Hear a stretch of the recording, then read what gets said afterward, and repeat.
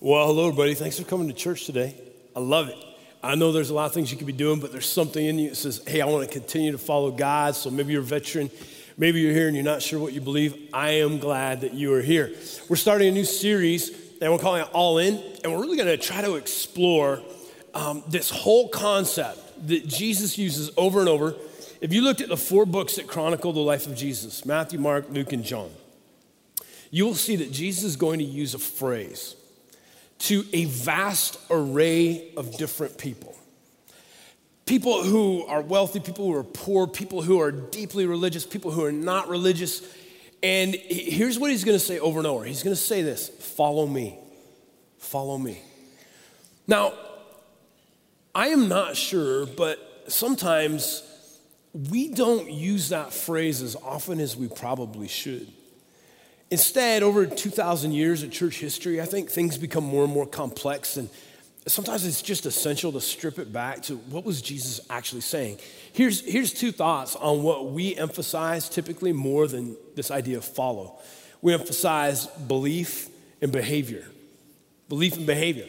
And so sometimes we paint a picture of, if you want to have a relationship with Jesus, we say, here's the things that you need to believe, and you have to quit believing these things. So adopt this set of beliefs. These are core essentials. Quit believing these other things, and if you can align your beliefs, then your relationship with God begins. Or behavior. Put a big emphasis on, listen, these are the things that are acceptable. These are the things that are not acceptable. And once you can change yourself and self-improve and get healthy and get better, then you're eligible for a relationship with Jesus. Belief and behavior are both important, but if I read the books of Matthew, Mark, Luke, and John and understand the message of Jesus correctly, belief and behavior are secondary. They're secondary, they're auxiliary. The most important thing is this idea of following Jesus, following him. We're gonna read a passage of scripture from the book of Matthew chapter 9. It's a passage of scripture, if maybe right now you're unresolved in what you believe, you're gonna like this scripture because it's shocking who Jesus invites to follow him. If you're religious, okay, and I'm putting myself in that. I've been, in the church for a long time. If you're religious, this is the type of passage of scripture that is disturbing. It's disturbing, and it was disturbing to the religious people at the time as well. We're gonna read about them. They were called the Pharisees. It's disturbing because Jesus is going to invite someone to follow him that we think, no, wait, that guy's behavior and his beliefs need to change before he could ever follow. So let me give you just a little bit of cultural background because I think it'll help us understand this text. So Rome is in charge of the known world in the first century. They have occupied everything from England to North Africa, from India all the way to Portugal. So they operate it all. And the Roman machinery it's astounding. The level of armies and technology, road building. But for Rome, there was an essential thing that needed to happen. It was taxation. So every nation that they conquered, they called it the Pax Romana, the peace of Rome. They'd march in, they'd take over. And then one of the things they do is they say, now, as part of the Roman Empire, you must pay taxes to Caesar. Now, how in the world are you going to collect taxes and bring them hundreds, maybe thousands of miles all the way to Rome? It was very complex. So this is what they did. Wealthy Roman business people would say, if you got a new province, so let's say the province where this story is going to take us, Palestine, that's what the Romans called it.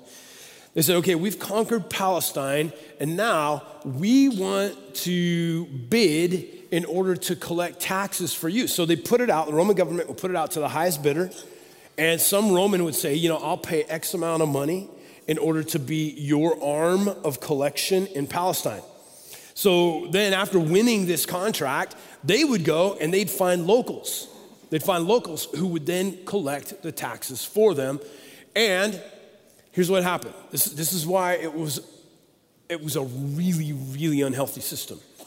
Everybody took their cut. Rome expected, let's say, $100 per person per year. Well, the person that won the contract would take their cut of it. The local tax collector would take their cut of it. So maybe it's $200 that's being collected, $100 ends up going to the emperor. And the people were furious with the system. It was extortion. It was manipulation. And the local tax collector, if you didn't pay, all he had to do was call Roman soldiers to enforce the collection. Now, can you imagine how people felt about the individuals who collected taxes that ultimately ended up in Rome? It was locals. It was people like, we're going to read, his name is Matthew. Excuse me. I'm fighting a little cold. If anybody in the room has problems with the IRS today, imagine this 1,000 times more. Because here's what Matthew would do. This is how they collected taxes. They would place a booth on almost every road and in the entrance of every city and in front of every marketplace. And so in order for you to enter a city, to travel down a road, to go into a marketplace to either sell or to buy, you had to pay taxes. And one of these tax collectors is named Matthew, and he sits there, and he says, it's gonna be so much money for you to enter the city. It's gonna be X amount of money for you to use this road. It's gonna be so much money if you wanna go into the marketplace. And he would take an exorbitant amount of money, and he would pass on the necessary amount to his supervisor, and that person would then pass it on to Rome. And so the people are under this incredible oppressive tax system. They're being used and abused, mistreated. And so the local tax collectors, they despise them. In fact, first century Judaism, we have these documents that say they classified two people as being beyond the ability of God to ever love: tax collectors and sinners. So if you were a tax collector, this is no joke, you were not allowed to attend the local synagogue, which would be like our church. If you tried to come in, security would kick you out. You are not welcome here. Sinners were people who regularly sinned and didn't seem to ever do anything about it. They were also excluded from local church. You were excluded from ever being able to go to the temple to offer sacrifices, which culturally was absolutely essential. The only way you could deal with your accumulation of sins is you would go to the temple, you'd make sacrifices, you feel a sense of I'm forgiven, I'm right with God. So tax collectors and sinners weren't allowed into the local synagogues. They were not allowed into the temple. And they were also not allowed to testify in court. They were considered legally to be so reprobate, such a deficiency of character. They just could never even testify in court. So that's Matthew, okay? Just a little background, and we're gonna read about one of these guys in that specific situation. Matthew chapter 9, if you read with me. As Jesus went on from there, he saw a man named Matthew sitting at the tax collector's booth. Follow me, he told him. And Matthew got up and followed him.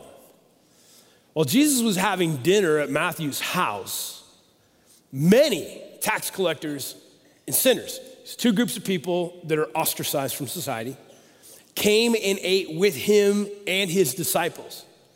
When the Pharisees are the religious elite of the day. They're the clergy of the day. They've memorized the first 5 books of the Bible. They keep everybody on the straight and narrow. When the Pharisees saw this, they asked his disciples, why does your teacher eat with tax collectors and sinners? We do not understand what is happening here.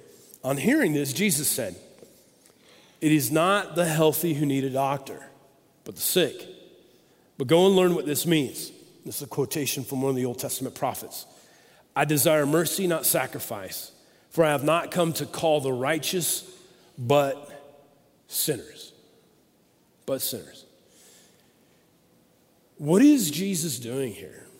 What is it communicating to us today? I just want to walk through the passage. I just have 4 very simple statements. Nothing profound about this, but it's beautiful what Jesus is doing. The first of this, Jesus sees people long before they see him. Jesus sees people. He sees human beings long before they see him. So imagine Jesus is walking along this road, and there's Matthew at his tax collector's booth. And here's what everyone sees when they see Matthew. They see a guy who is sold out to the Roman government. They see a guy who has betrayed his people. They see a guy that they would never allow into their local synagogue. They see a guy who has no right whatsoever to ever go to the temple because he's beyond forgiveness. But what does Jesus see? Jesus sees what Matthew is doing, which is collecting taxes. But he sees beyond what Matthew's involved in. He sees the man. Matthew doesn't recognize Jesus. Matthew's in the midst of his life. Jesus sees something different. Here's the reality. I don't know why this is, but it's my reality and likely it's yours. I tend to have a sphere regarding God's love. Like, well, God's love is big. Maybe for some of us it's smaller, some of it's big. And we say, boy, everybody in here God loves. And yet, like it or not, there's certain people I think, ooh, boy, that'd be hard for, I can't imagine, right? So the Pharisees had this very small sphere. And the sphere of who God could love is this: people who believed the right things and behaved the right ways. Believed and behaved. And if you fit in there, if you believe the right things, if you behave the right ways, then they thought, oh yeah, these are the people that God loves. Jesus has this sphere of who God loves that was absolutely shocking. It was incredibly disturbing. And it didn't have to do with people who believe the right things and behave the right way. It had to do that they were human beings. And he looks at Matthew. He says, Matthew, I see you. And I'm choosing not to define your value by what you're doing. I see that you're unique and you're special, and there's something in there that my Father desperately, desperately loves. I think God is always challenging those of us who have been in the church for a while. If we're not careful, we start to narrow down who God loves. And we start to say, well, people who believe, people who behave, and these are the people. One of the things that you'll read about Jesus is his love had no bounds. I mean, there's story after story in Matthew, Mark, Luke, and John of Jesus caring for, embracing, loving, engaging with people that others thought were so far gone. Matthew, I mean, do you think he felt any sense of disqualification? Like, what, me? You know what I do for a living? You know I don't believe the right things and I don't behave the right way. There's something about Jesus, though, who looks at him, he says, but I see you. Here's the second part. Jesus' invitation. What does Jesus say? Follow me. Follow me. Again, it would be so natural, like the story would read naturally for me if Jesus looked at Matthew, he said, boy, God can love you. He said, Matthew, here's a few things. You're gonna need to quit your job, right? You're gonna need to quit oppressing human beings. You're gonna need to quit stealing. You're gonna have to start believing the right things. And once you get all that, your behavior and your belief all intact, I'd love for you to follow me. Doesn't that make sense? Like, it's kind of like, oh yeah, that's how it should work. But what does Jesus do? Jesus looks at Matthew and he says, follow me. Follow me. So this is the invitation. In the first century world, education, especially for religious people, went like this. Boys were educated up until about 13 years of age. Girls typically weren't educated very well. Until you had the ability to read and write the scriptures. That was very important. You could read it, you could copy it down. After that, about 13 years of age, everybody worked to engage in a trade. However, the few young men who were exceptional, showed exceptional character, showed exceptional mental capacity, would be invited by a rabbi to follow. So a rabbi would have been observing all of the young boys in a village, watching them, and the 2 or 3 that were elite. He would have formally walked to their home, knocked on their door, and said to this young man, "Follow me." There was no such thing as a PhD program or a master's or a bachelor program. This was how you learned. As the rabbi said, "Follow me." And it was up to you. You had to respond. You had to leave your home where you were living as a 13-year-old boy to follow the rabbi. And then your job was this. You followed the rabbi wherever he went. You absorbed his knowledge. He had a way of teaching. It was called rabbinical teaching, where he would ask questions and cause you to experience self-discovery. And wherever the rabbi went, you pursued. He was your teacher.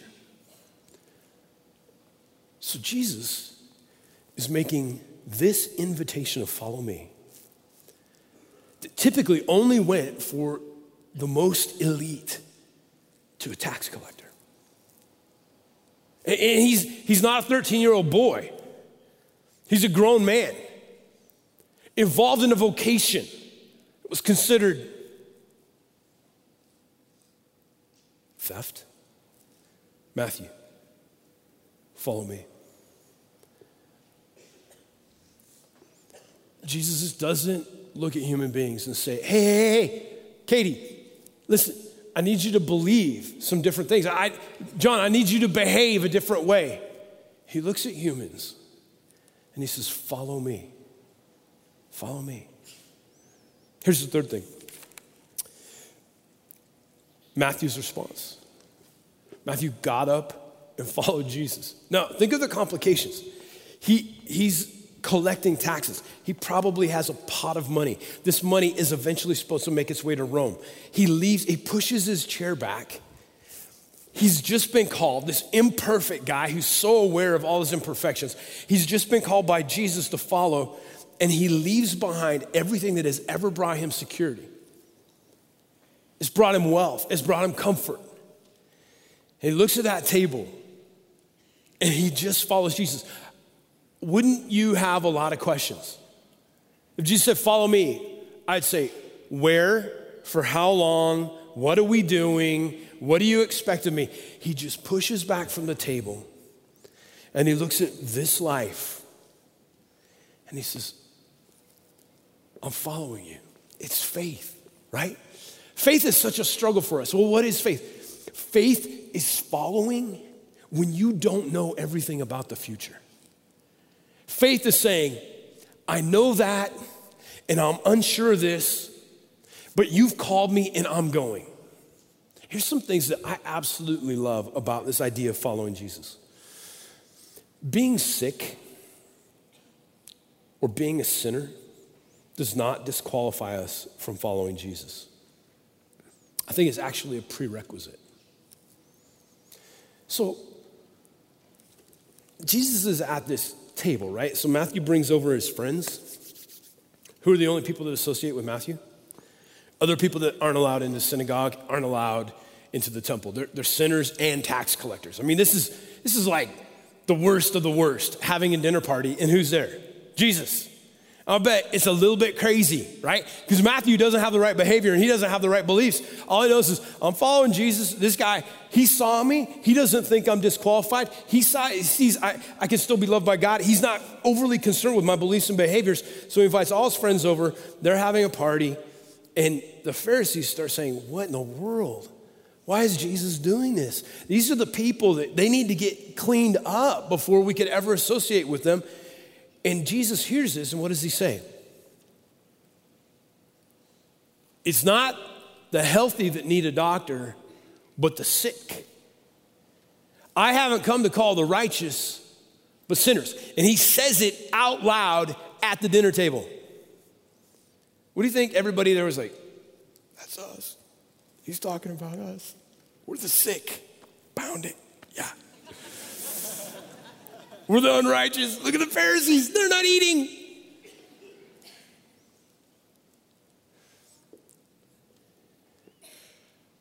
This group of religious elite, highly trained, the Pharisees, they could never follow Jesus And I think this is why. It's because they felt really healthy. They felt like their beliefs were just all worked out. They had God figured out. They had theology figured out. They could predict God. Their behaviors were all aligned with the Old Testament. Like we live our lives right. We do all these things right. And there was no room. There was no humility for them to say, we're sick. We're broken. We're sinners. They called other people sinners, but they couldn't identify that with their own lives. I wonder if understanding my sickness, understanding my failings, understanding that I am a sinner is actually the prerequisite to following Jesus. If I'm a religious person who's just got it all figured out, my behaviors and my beliefs are all in line, I may not ever need to follow him. Because I've created my own religious system. So being sick, being a sinner, doesn't disqualify you from following him. Secondly, being an unbeliever doesn't disqualify us from following Jesus. An unbeliever. How much do you think Matthew believed when he began to follow Jesus? He probably didn't know very much, did he? He didn't have all the right beliefs. His theology was probably all cattywampus. That's what it led him to do what he's doing for a living. In fact, I love that if you followed the life of Jesus and these 12 apostles, right? They're 12 original disciples. They don't appear to actually believe until after Jesus resurrects from the dead. Jesus keeps saying to them, do you still not believe? They get into a storm, they're in a boat, we're gonna die. Jesus is like, stop wind, stop waves. They're like, whoa, how'd you do that? Jesus will feed massive crowds multiple times with just a little bit of bread and a little bit of fish. And they've seen it more than once. They're like, whoa, who is this guy? He goes to the cross. He dies. They're like, it's over. It is over. What we expected, what we wanted, it's not true. He wasn't who we thought he was. And then Jesus shows up, resurrected, and it's at that moment that they believe. See, the first apostles followed Jesus for 3 years before they actually began to believe. Here's my point. We emphasize so much believing the right things, behaving the right way, when Jesus says, just follow. And if you follow, if I can be someone who is following Jesus, you know what? Matthew's behavior and Matthew's beliefs all worked themselves out as he followed Jesus. So I have a friend. I've been meeting with him for the better part, 3 or 4 years now. Actually, I met him, he was walking into the atrium late one afternoon. He was going through an incredible crisis. He had lost a son. His marriage was falling apart. And he had just gone to different churches just trying to figure out. He really nothing spiritually in his background. And he said, here's my life. Here's my story. What should I do? And so we talked. And we meet as frequently as he wants to. Sometimes it'll be once a week. Sometimes it'll be once a month. Sometimes it'll be once every 4 months. And I'm so grateful. At one point, I said, hey, you want to read the Bible with me? He's like, sure. And so we read the book of John together, and I said, so what'd you think of John? He's like, I liked it, but I don't like the magic.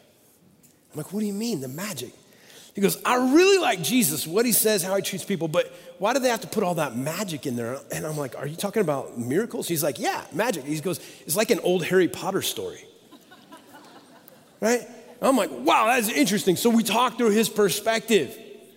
Here's where we're at. 3.5 years into our relationship. He'll say, what do you think I should do? And I'll look at him and I'll go, you know, I am the most biased person in the world. I think you should follow Jesus. He's like, yeah, I know. Here's his 2 hangups. I don't believe everything in the Bible. I don't want to do everything the Bible tells me to do. Like, I'm having too much fun out here. Okay. So he feels like his beliefs and his behaviors would ever have to line up before he could follow Jesus. Because he has a perspective that God's love is about this big. And he feels like he's just on the other side of it. And I keep looking at him month after month, and I keep saying, just follow him.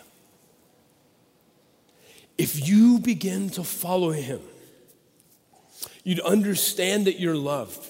He would teach you. He would correct you. He'd line up your behavior. But it would all happen because something has changed on your inside.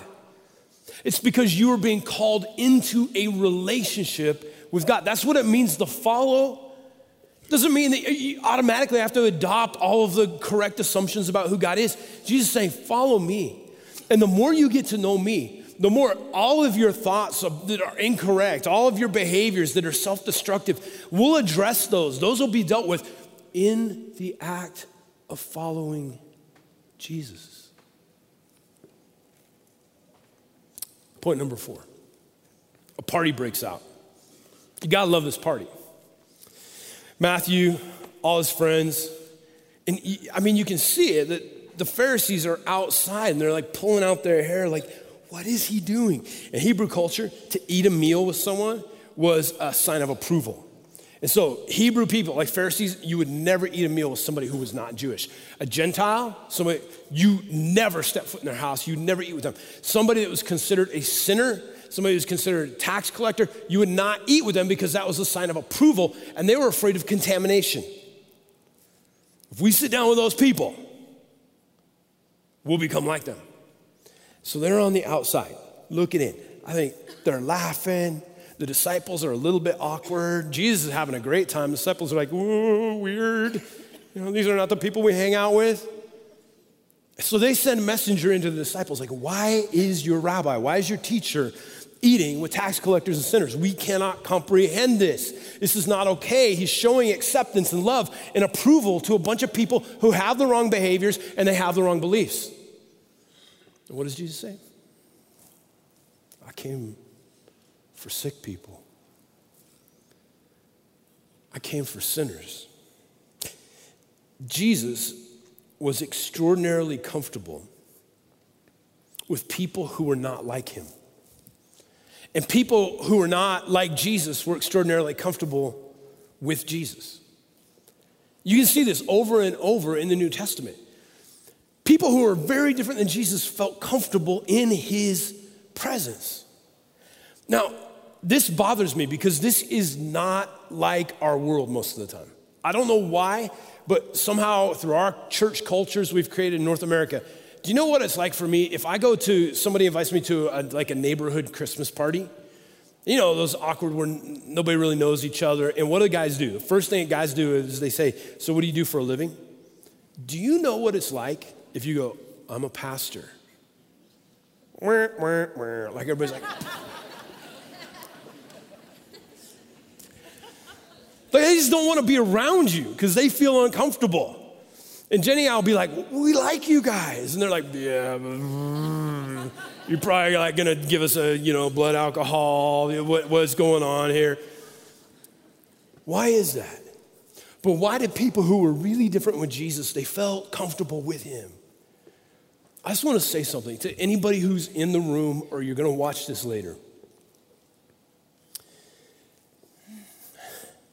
There are numbers of people who you said, I'm interested in Jesus, but I don't feel comfortable around his church. Maybe you feel shamed, you feel judged. Listen, I don't know why we do that sometimes, but from the depths of my heart, I apologize.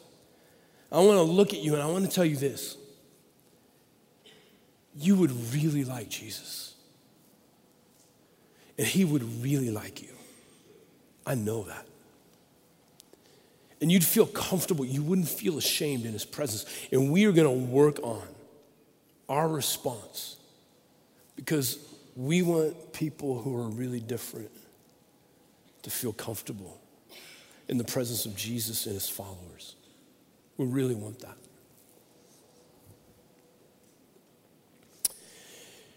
Religious people, like the Pharisees, are disturbed by who Jesus invites to follow him. The invitation to follow is broader than most religious people are comfortable with. Lastly, I love this idea of Jesus inviting to follow. Because you see what the Pharisees are doing? The Pharisees they're so concerned about belief and behavior, right? They're on the outside of the party pacing, and they're saying, they just don't believe the right things. They don't do the right things. How can Jesus associate with them? That is not appropriate. They're concerned about other people's lives. Here's what I love. If it's truly about following, if I'm following Jesus, I have less time to look at your life and be concerned with what's inappropriate. No, my job is to follow. I'm following him. Now, some people in the room, you guys are exceptional. You are following Jesus at warp speed. You're reading your Bible, your spiritual disciplines, you're praying. I mean, you are intentional. And some of us are limping along, right? You're hoping to make it 100 yards this year. Just follow. Follow. Push back from the table where you've been making a living, a table where maybe what you've been doing is totally inappropriate. And Jesus says, follow me. And you say, where, how, what about all my baggage? And he says, just follow. And in the process of pursuing Jesus, life begins to heal. Your behaviors and your beliefs line up over time. One of my favorite scriptures. It's the book of Romans. Romans 2:4. This is how it goes. God's kindness is intended to lead you to repentance. God's kindness is intended to lead you to repentance. Romans 2:4. How many people do you think glared at Matthew? How many good religious people looked at him and, why are you doing this? Why are you oppressing us? Why are you participating in this scheme? What is going on? The looks of anger, the looks of frustration. And then there's Jesus, who just shows them kindness. See, religion, if we're not careful, says, no, it's conviction and it's shame that leads people to repentance, right? If you can just make people feel bad enough, if you can make them afraid enough of hell, they'll finally repent, right? Romans 2:4. No, it's God's kindness that leads us to repentance. It's Jesus saying, Matthew, follow me. Obviously, this guy Matthew,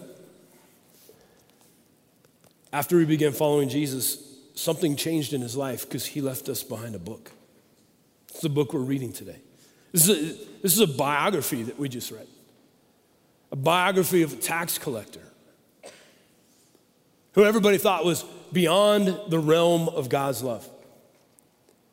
And Jesus sees him and calls him, and he follows, and his life is changed. Will you pray with me?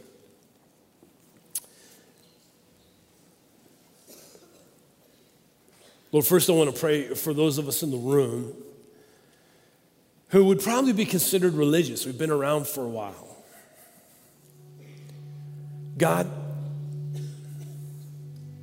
if there is anything in my life that has narrowed the sphere of your love, would you change my heart? Lord, would we see people the way Jesus sees people? Would we not combine their actions and their value? Would their value be separate from what they're doing? Lord, for those of us who have been around for a while, I don't know why, but we're drawn towards emphasizing beliefs and behaviors above following. And That tends to make people feel very oppressed. It makes people feel inadequate. Jesus, would we be reminded that you called us? You called us long before we believed the right things, long before we behaved the right way. You said, come as you are and follow me. And it was a process that led to a changed life. Lord, teach us how to be comfortable with people that are very different. Teach us how to love like you love. And teach us to follow. Instead of becoming distracted with the important but auxiliary elements of behavior and belief, instead of emphasizing that, we choose to follow year after year, day after day, decade after decade. Now, Lord, for another group of us in the room, we can identify with Matthew. We understand our beliefs and our behavior, they are not lined up with you. We know what happened last night. We know what happened last week. We know that we're filled with doubts. We know that we're wondering why we're even here today. There is deep unresolved in our lives spiritually. Lord, I pray that you would call us by name and say, follow me. And Lord, we'd push back from the table and we'd leave the things that gave us security and we'd follow you. We don't even know where we're going. We don't know what you're expecting of us. We're taking all of our baggage and all of our lack of belief and our ill behavior, and we're going to say we are following you into relationship. If you're here this morning, I just ask you to be so bold. If you're saying today's the day, I'm going to follow Jesus. I don't even know where I'm supposed to go, but I'm going to follow him. If that's you, if you just hear him calling your name like he called Matthew, would you do this? Would you just raise your hand? Raise your hand and wave at me. I want to catch your eye. Yes, ma'am. Yes, ma'am. You're his daughter, both of you. Yes, sir, right there. You're his. You're forgiven and made new. Anybody else right here? Yeah. That's fantastic. All right. You're a new start. It's a new start for you, sir, and right there as well. A brand new start, a new day for you. Yeah, I see your hand right in the balcony there. That's beautiful. Yeah, both of you, right up top. Right there. Okay. Over here, yeah, I see you. And right there in the very top, I love it. You're his, you're forgiven, you're made new. Everybody who raised their hands today, okay, right here. Sorry I missed you. Right here, yes, all three of you. That's a big moment for you guys right there. And right here as well. Listen, okay, back here. Yeah. For everybody who raised their hands today, I want you to know